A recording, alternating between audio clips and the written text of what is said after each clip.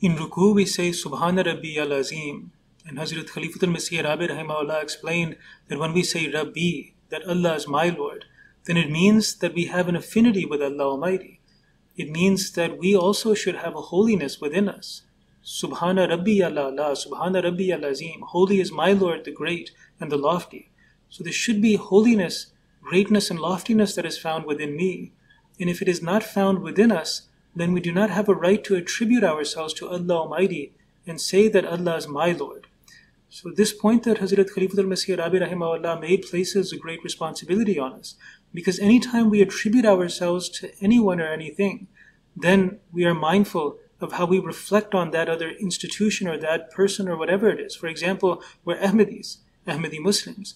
And when the thought of lying comes, and obviously we have an aversion to it, but imagine someone knows that we are Ahmadi and they have great respect for Jamaat Ahmadiyya because they know that Ahmadi Muslims are honest. For us to lie to that person or in front of that person would be something we have a special aversion to on top of that other aversion, because our lying would disgrace the Jamaat. It would cast an opportunity for opponents. It would give them an opportunity to mock the Jamaat. So this creates an extra aversion.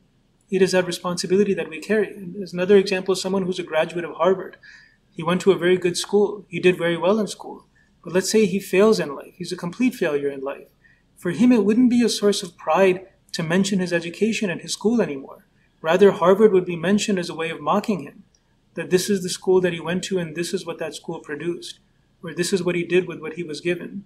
So when a person does not reflect the qualities of what he is attributed to, then it becomes a source of disgrace for him rather than a source of honor. So when we say that Rabbi Allah or Rabbi, that Allah is my Lord, then we say that we have an affinity with our Creator. And each time we say this, it is a reminder to strive and improve ourselves. Now Hazrat Khalifatul Masih Rabi Rahimahullah also explained that this is not just a responsibility, but this statement is also a statement of hope. Because as we're striving to develop holiness and greatness and loftiness within ourselves, we see our weaknesses. And so we are reassured in these words, that Subhana Rabbi al-Azim and Allah Allah, that although I am weak, but my Lord is free of all imperfections, and He can remove every impurity from me. And He is the one who has all power and is great and is lofty.